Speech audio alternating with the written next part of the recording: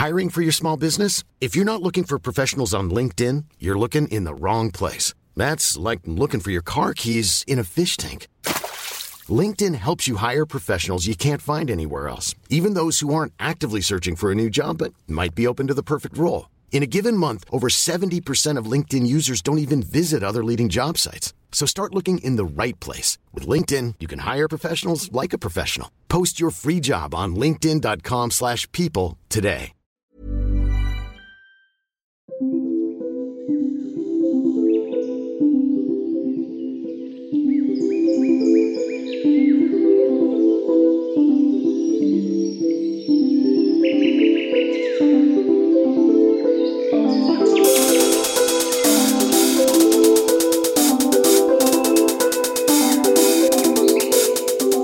Hello and welcome to the White Witch podcast with me, Carly. On today's episode, we are talking all about bewitching poisonous plants.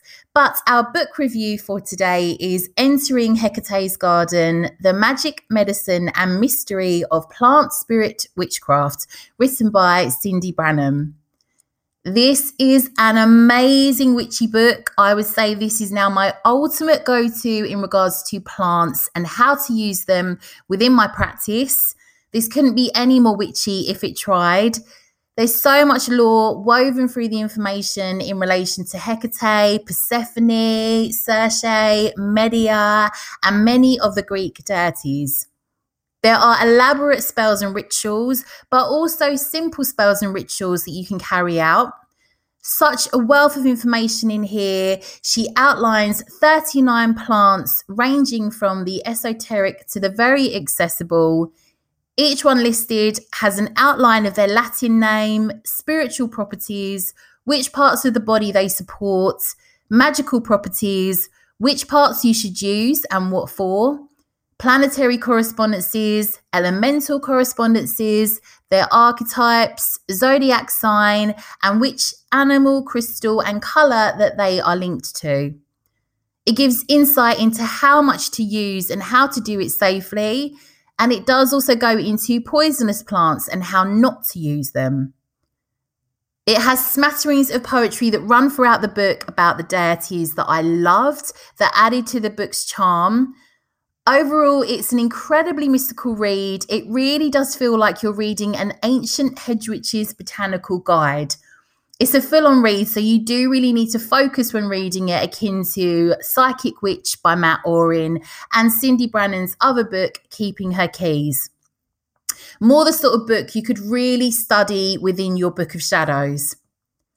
There's such a wealth of information in relation to plant spirits, the anatomy of a spell, great sections on making poppets for all manner of needs, both positive and negative, and exactly how to work with them. She doesn't shy away from using like hair, blood, or bones within this book.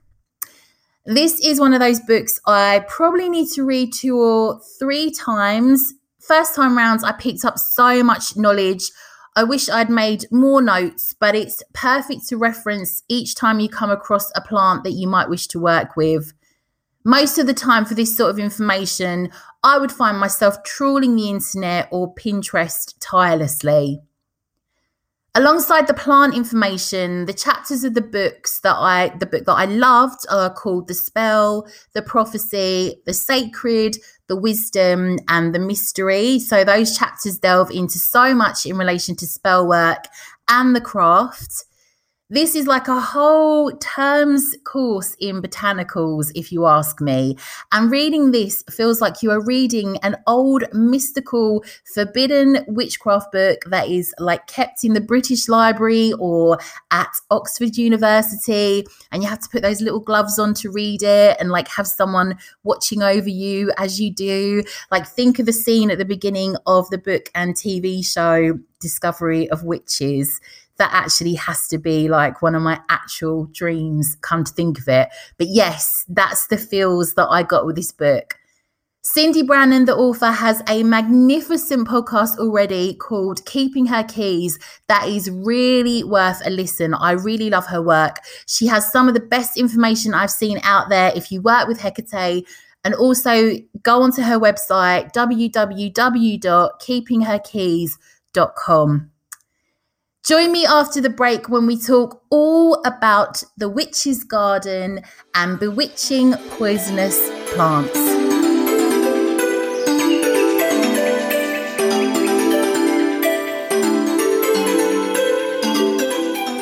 Welcome back. So let's talk all about bewitching poisonous plants.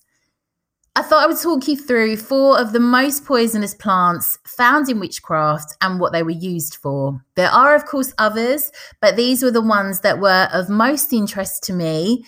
So we have hemlock, yew, wolfsbane, and deadly nightshade, all of which go by different names, which we will come to shortly.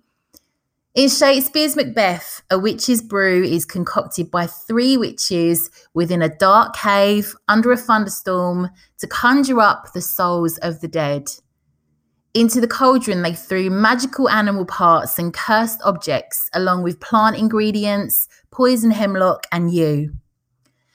And of course, once all the ingredients were in the cauldron, they chanted, "Double, double, toil and trouble, fire burn and cauldron bubble." We, of course, cannot guarantee this concoction would have brought back the souls of Scottish kings, but we do know that hemlock and yew both have the right kind of qualities to wind up in deathly witches' brews.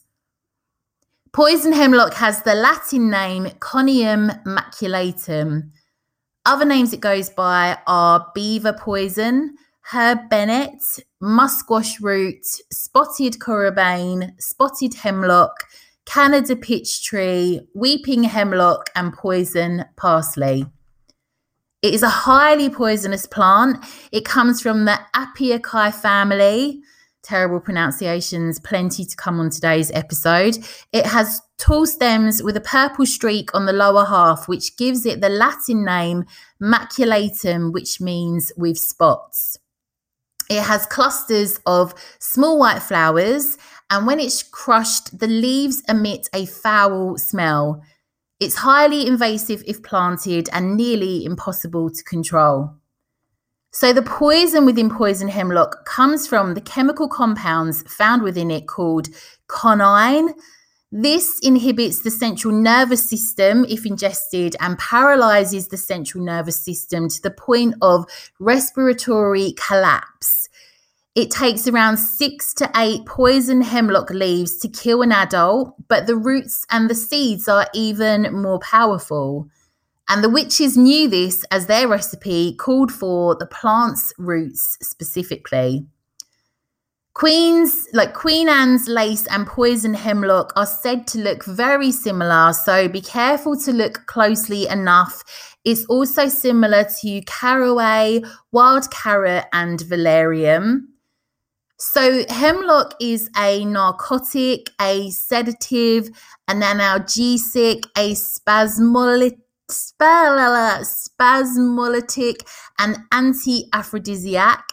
It should not be ingested under any circumstances, and any recipes for medicines that refer to hemlock are said to be for hemlock spruce, which is a completely different species of plant. So its magical uses are for astral projection, purification, consecration, immortality, grounding, and historically it was used in spells for destroying sexual drives. The juice of hemlock was also rubbed onto magical knives and swords to empower them before they were used. Its powers in relation to spell work linked to fertility, protection, psychic protection, renewal, and strength. Its gender is feminine. Its element is water. Its planet is Saturn. And it's linked to the deities Hecate, Cronus, and Saturn. So let's talk all about the yew. The second plant mentioned in the witch's brew in Shakespeare's Macbeth was the yew, which is also known in Latin as Taxus baccata. So this is a coniferous tree, and all parts of the yew tree are poisonous except for the fleshy fruit of the aril, which is the berries. These should still not be consumed though, as the seeds inside them are highly toxic. Taxine is a compound within the yew that makes it so poisonous. And taxine affects the cardiovascular system. So once ingested, the taxine can cause increased heart rate, convulsion, respiratory distress, and even heart failure. Even after a yew tree dies, the poison will still remain.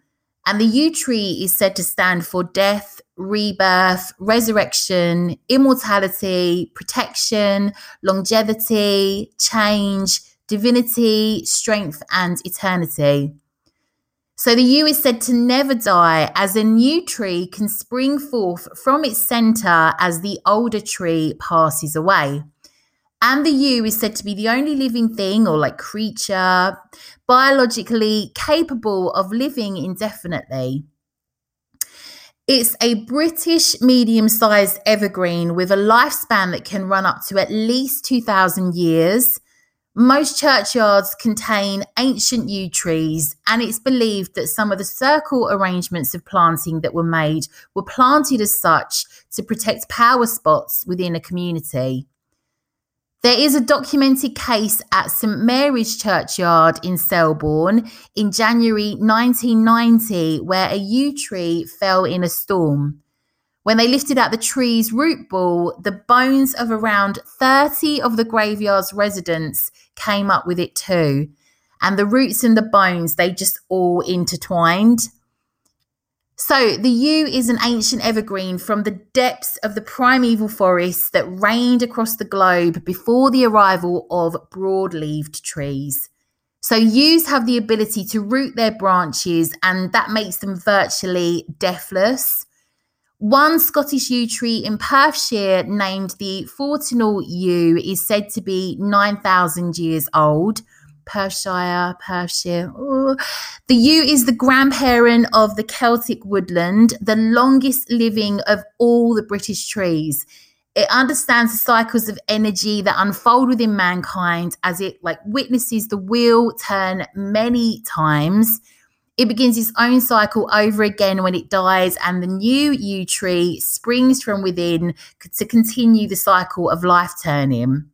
So this is where it gets its reputation as the tree of rebirth, death, and transformation.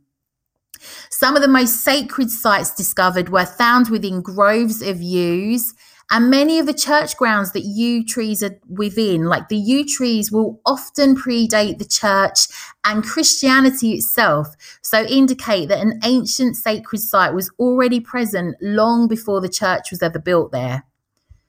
The yew tree is said to be linked to the planets Saturn and Pluto, and its element is earth and water. It's linked to the metal lead. It is said that a fence post made of yew will easily outlast one made of iron. It's linked to the crystal olivine and the animals eagle and hummingbird. Its colours are dark green and black, and it's linked to the deities Dion, Artemis, Persephone, Hecate, Astarte, and Odin. And yew is said to be of feminine gender. It embodies the crone aspect of the triple goddess, and it's also one of the guardians of the underworld that assists in guiding souls from one world to the next. It's obviously heavily associated with the winter solstice, and its magical properties are immortality, regeneration, rebirth, everlasting life, transformation, protection against evil, connecting with the ancestors, linked to shamanism, dreams, heightening psychic abilities, and very old magic. So yew is also used in spells to raise the spirits of the dead, and you can burn yew to contact spirits of the deceased. Yew wood is also perfect for making wands. Although all of the tree is poisonous, the fleshy part of the berries was used as a diuretic or a laxative, but only the fleshy part of the berry, as the seeds are deadly too. Yew poison was historically used as a cardiac stimulant, and the yew tree was also known as the forbidden tree, as it was used to stimulate abortion. Its leaves and bark contain small amounts of an anti-cancer agent Taxol that inhibits cancer cell growth. So let's talk all about the yew fairy. She is said to be one of the oldest tree spirits and has a depth and power difficult to understand because it's so ancient, because she is so ancient. She carries the breath of the unutterable ancient from cave and grave, shadowed forest where the sun cannot penetrate. The yew fairy's wisdom is beyond words, so often comes across as visions instead, and it's said that these visions shouldn't be dissected as our conscious mind is unlikely to have the ability to comprehend this ancient knowledge. The yew fairy forms a connection with the eternal, carrying ancestral knowledge alongside opening the doorway for future generations. This fairy can bring you close to your loved ones that have passed on and also provides us with the ability to put things into perspective, as many of our worries and concerns are dwarfed by the passage of all the centuries. The yew teaches us through being a tree that can outlive all other trees, as well as most of the course of human history. It's symbolic of the sum of all wisdom. It contains all the lessons of the other trees, and it's said that we too contain all the experiences, knowledge, and understanding of all our ancestors. So let's talk all about Deadly Nightshade. I feel so gothic and Morticia Adams just uttering its name, aka Atropa belladonna or belladonna. It's a tall branching plant from the Solanaceae family that can grow up to 5 foot in height. It has purple bell-shaped flowers that are tinged with green, and it has cherry-sized green berries that ripen to dark purple or black. You also have yellow belladonna, a rare variety of the plant that is strangely pale yellow. Common folk names for the plant are banewort, black cherry, deadly nightshade, devil's cherries, devil's herbs, dwale, which was linked to the Scandinavian word dal, meaning sleep. Clue is in the name. We'll come back to that. Dwayberry, great moral, love apple, naughty man's cherries. Why? Poison black cherry, sorcerer's cherries. There's a theme here, right? And witches' berries. Its common name belladonna originates from the Italian for beautiful lady, and it was named for Atropos, one of the 3 fates who held the shears that cut the thread of life. So if you didn't know, like me, who the 3 fates are, these are from the time of the poet Hesiod from 8th. I'm Sandra, and I'm just the professional your small business was looking for. But you didn't hire me because you didn't use LinkedIn Jobs. LinkedIn has professionals you can't find anywhere else, including those who aren't actively looking for a new job, but might be open to the perfect role, like me. In a given month, over 70% of LinkedIn users don't visit other leading job sites. So if you're not looking on LinkedIn, you'll miss out on great candidates like Sandra. Start hiring professionals like a professional. Post your free job on linkedin.com/people today. Hey, Dave. Yeah, Randy. Since we founded Bombas, we've always said our socks, underwear, and T-shirts are super soft. Any new ideas? Maybe sublimely soft. Or disgustingly cozy. Wait, what? I got it. Bombas. Absurdly comfortable essentials for yourself and for those facing homelessness. Because one purchased equals one donated. Wow, did we just write an ad? Yes. Bombas. Big comfort for everyone. Go to bombas.com/ACAST and use code ACAST for 20% off your first purchase. Century BC. So the fates were personified as 3 very old women who spin the threads of human destiny.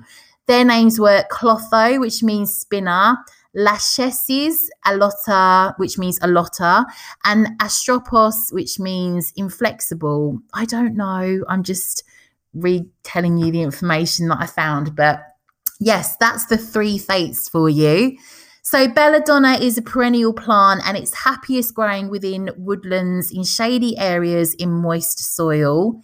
It's native to Europe, North Africa, and Western Asia, and it blooms midsummer through to early autumn. Its leaves have a sharp, bitter odour. The berries are said to smell like ripened tomatoes. The flowers don't really have a scent, and the leaves and roots are said to have a bitter taste, and the berries are somewhat sweet, but let's not go trying them, as it's one of the most toxic plants, and every part of the plant contains tropane alkaloids. The root is the most toxic part, and ingesting 2 berries can kill an adult, as can ingesting just 1 leaf. It's also toxic to animals and can cause them narcosis and paralysis. The plant also contains hyoscyamin and atropine or tropin. Oh, pronunciations today. Belladonna synthesizes atropine, which is an alkaloid that is absorbed rapidly into the bloodstream. Once it's in the bloodstream, it produces symptoms that are slow to be visible and last several days.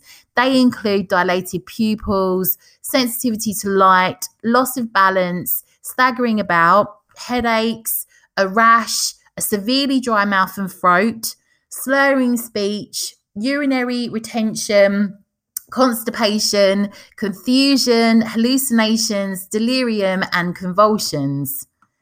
So, belladonna was said to cause anyone exposed to feel, and this is like a little bit of writing that I found in regards to its effects: hot as a hare, blind as a bat, dry as a bone, red as a beet, and mad as a hen. Ladies of the Roman aristocracy used belladonna to dilate their pupils through dropping a few drops prepared from the plant directly into their eyes. Like, this blocked receptors in the eye muscles that constrict pupil size.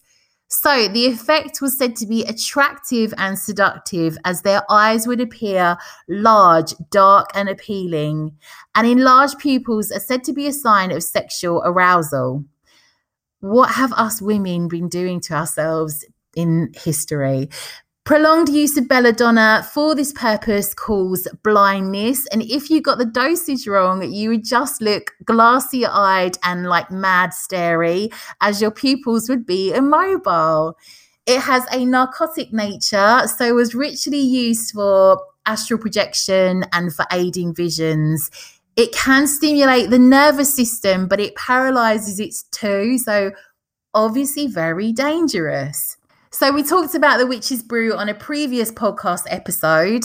When I say that, it feels like us witches are all sitting around the table, like talking about these different witchy subjects with a cup of tea in hand, and I wish that was the case. So witch's brew was said to consist of belladonna, opium poppy, and other poisonous plants, usually wolfsbane and hemlock. This created an ointment that they would use for hallucinations and dreamlike states for journeying and so on. And this would often make them feel like they were flying. And of course, they applied this usually by applying it to the end of a broomstick. Hating having to explain this again, but for the witches in the back who might not have heard this episode, you would vomit if you ingested it orally. So they applied it to the end of a broomstick and inserted it into their butthole or their hoo-ha or under their armpits. Nice. Law states that the devil would plant belladonna nightly, except for Valpurgis when he prepares instead for the witch's Sabbath. It's all good and well listening to this podcast as long as you can tolerate terrible pronunciations. Priests of Bellona, who was an ancient Roman goddess of war, was said to drink an infusion of belladonna before worshipping and invoking her. It is said that in the forests where belladonna was grown, you could see a beautiful lady with long black shining hair and big dark eyes appear when the moon grew smaller and dark in its waning phase. She would seduce males she came across, only for them to be found dead the very next morning. Or other tales state that these men would wake up constantly thinking about her until they became completely mad. Its magical uses are for baneful magic, astral projection, journeying, divination, sleep, and crone magic. And it has, of course, long been used by shamans and witches to induce trance states. It was used for like an aura of seduction. So they created a powder from the plant and combined it with a spell. The root of the plant was also used by women to attract a partner. So an old spell or like recipe was to use a root of the plant and enchant it with a spell to the goddess. The root was attached to the lower part of the dress, so like the hem, and it was said to make men crazy for you. It has also been added to Samhain incense as long as it is burned in the open air, but it is said that it can attract the ancient dead to the Samhain feast. It's of a feminine gender. It's linked to the planets Mars and Saturn, linked to the element of water, and the deities Hecate, Bellona, and Circe. So lastly, let's talk all about wolfsbane. The name of this alone sounds magical, but sadly deathly to the wolf and also panthers, but we'll get more into that. So more commonly known as lupine and under names such as aconite, monkshood, leopard's bane, women's bane, queen of all poisons, mouse bane, devil's helmet, or blue rocket. So it belongs to the buttercup family, ranunculi, and it competes with hemlock for the title of Europe's most dangerous plant. The entire plant contains the alkaloid aconitine, and aconitine acid, like it has the highest concentrations in the root. That's the most dangerous part. So in folk medicine, it didn't have many uses as it was just so feared as a poison. So in ancient times, it was, of course, used as a ritual poison anyway. Its root has occasionally been mistaken for horseradish with fatal results. However, in appearance, it is shorter, darker, and more fibrous. So its leaves also produce similar fatal results. Wolfsbane has leaves that are rounded. They divide into sort of 5 to 7 segments. It has purple flowers that are helmet-shaped, which is why it's given the name monkshood too.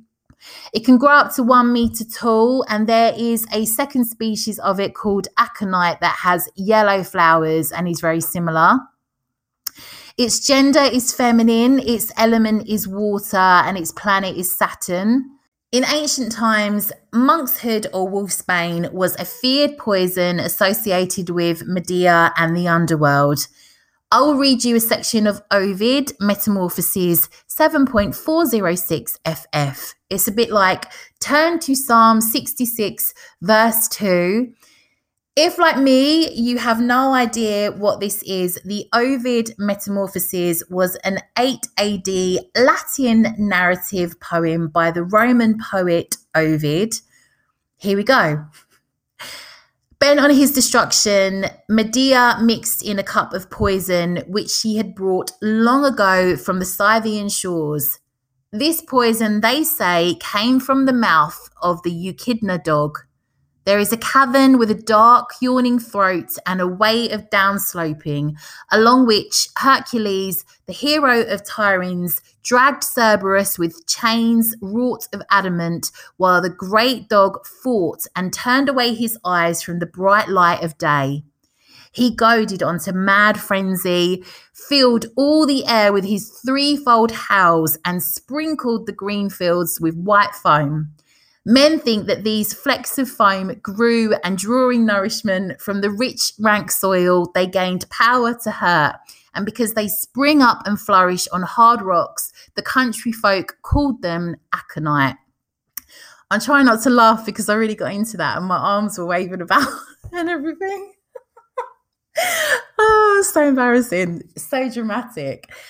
It's also said that wolfsbane was used in shamanic magic rituals. This is the bit I'm really excited about as well, right? The ancient Germans were said to have used wolfsbane in their magical rituals, such as when the berserkers were transformed into wolves. And I've recently become obsessed with 3 programs, as a result of, well, my partner got me onto it basically, who's obsessed with everything Viking related. So, of course, Vikings, Ragnar, yes, Bjorn, Also the program Barbarians and The Last Kingdom.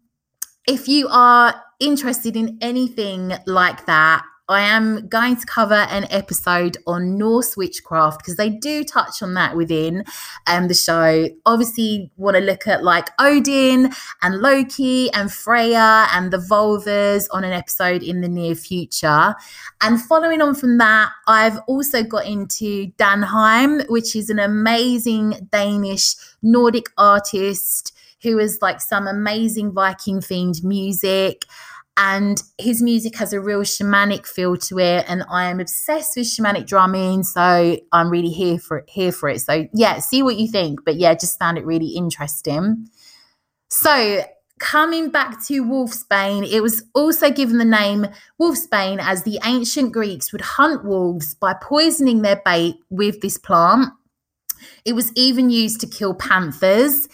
It was believed that these animals later on, because of its side effects, would develop rabies. Hunting traditions were, of course, lost, but it retained its name into the Middle Ages, where wolves and even werewolves were a genuine fear throughout Europe. So people would grow it for protection, as it was said that werewolves could be repelled by the plant or even tamed by it. It was also believed that by having contact with wolfsbane on a full moon could cause you to shapeshift. And you may have heard of lycanthropy, which is the delusion of being a wolf. The only way I know how to pronounce that is because of Shakira's song. So wolfsbane was prescribed regularly, often in lethal doses by medieval doctors to treat this. It was also used within witches' brews. Some of the plant's folk names indicate that it was linked to its psychoactive purposes. So it was named like Hat of Jupiter, or it was referred to as Hat of Jupiter, Venus Wagon, Wolf's Plant, Odin's Hat, and Hex. So these were all to suggest that it was used for like ritual and psychoactive purposes. So it was also said that a sorceress who carried wolfsbane seeds wrapped in lizard skin could become invisible too. But coming back to ingesting it, wolfsbane is absolutely fatal. It has the alkaloid chemical aconitine, and that is the reason for the plant's toxicity. It's most concentrated in the plant's roots and seeds. When consumed, it culminates in the victim being easily excited and more vulnerable to heart failure. The poison then goes on to paralyze the nerves. It lowers blood pressure. Then it gradually stops the heart. This is from a large amount of aconite, but a smaller amount will cause stomach upset and a numbing of the face and mouth. So this can be dangerous even if the flowers are touched. So if you had this in your garden, ensure you handle it with gloves. Anyway, that is all I have for you on today's episode. There are, of course, some other poisonous plants we can always delve into if you've enjoyed this episode. I would also like to delve perhaps more into like psychedelics linked to shamanic journeying and so on, but we will see. For legal reasons, this episode is for entertainment purposes only. Lol, please don't be trying to finish off your bosses, your husbands, your mother-in-laws. But if you do, just don't tell them about me and this episode. Cool. I'm only joking. I just want to say a humongous thank you to two lovely witches who have supported and sponsored today's show. Anna from North Carolina and Meg Mango Tree. I am so bloody grateful to both of you. Thank you. I'm going to buy some new witchy books with your support, some good coffee. I'm so thankful. So yes, thank you, ladies. I'm really appreciative. I am working on creating a Patreon site for later on this year, linked to the podcast, that will be cheap as chips. On there, I plan on having grimoire pages that are linked to each episode of the show because, to be honest, the show covers a ton of research. Sometimes it might take me like a whole day to research an episode. And I know some of you say that you take notes from the podcast. there is a lot that we do cover. So my plan is to release pretty witchy printouts in black and white that won't take up all your printer ink, but will be of a nice dark academia witchy feel that you might want to add to your grimoire. It gives you all the follow-up notes, all the spell work. I will, of course, add a bit more to it as well, but I will keep you posted for when this is going to be live and the prices. But we are literally talking around $5 a month. It's not going to be a lot of money, but it will support the show. I will certainly be putting other stuff on the Patreon as well too. Once it's all lined up, though, I will let you know what's going on. But I just thought I'd mention it to see if it's something that you might want to sign up for when it's up and running. I want to say a huge thank you for all of you coming back for season 2. I'm so overwhelmed with the feedback and your reviews. Honestly, I love it. It's like I'm grateful beyond words. If you haven't left me a review, but you feel the call to, I would be so grateful because it means more witches can find the show. I would love to do more with the podcast. I'm like just really immersing myself in this now. So yes, thank you so much for listening. Other than that, have a great week, witches. I'll be back soon. Lots and lots of witchy love.